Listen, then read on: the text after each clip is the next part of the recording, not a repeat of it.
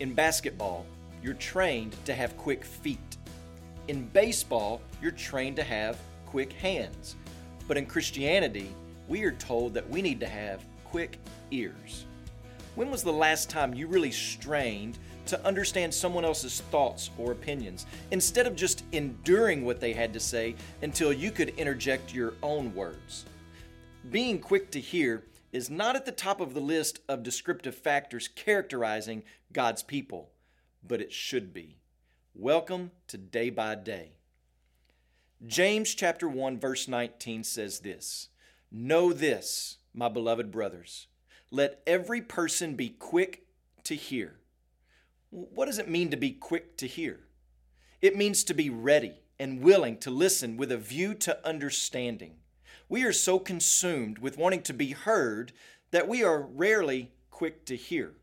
A lot of the times we're not quick to hear because we think we already know that we are right and we have it figured out, and we're going to tell it to you emphatically, and that you are the person that needs to be quick to hear and understand.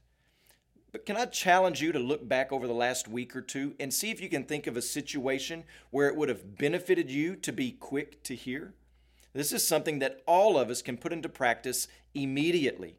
If we are not quick to hear, ready to listen, and willing to listen, then it seems that we would rather be ignorant than informed and understanding and compassionate.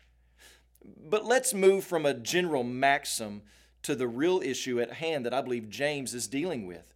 I don't think James is just giving us a general principle, although it is a good one. I believe he has as his object that we would be quick to hear the revealed Word of God. Now look back at how James begins verse 19. He says, "You know this." Well, what do his readers know? Well, what did he just tell them? He told them that God is the giver of all good gifts and that God saved us through His Word so that we could be new creatures.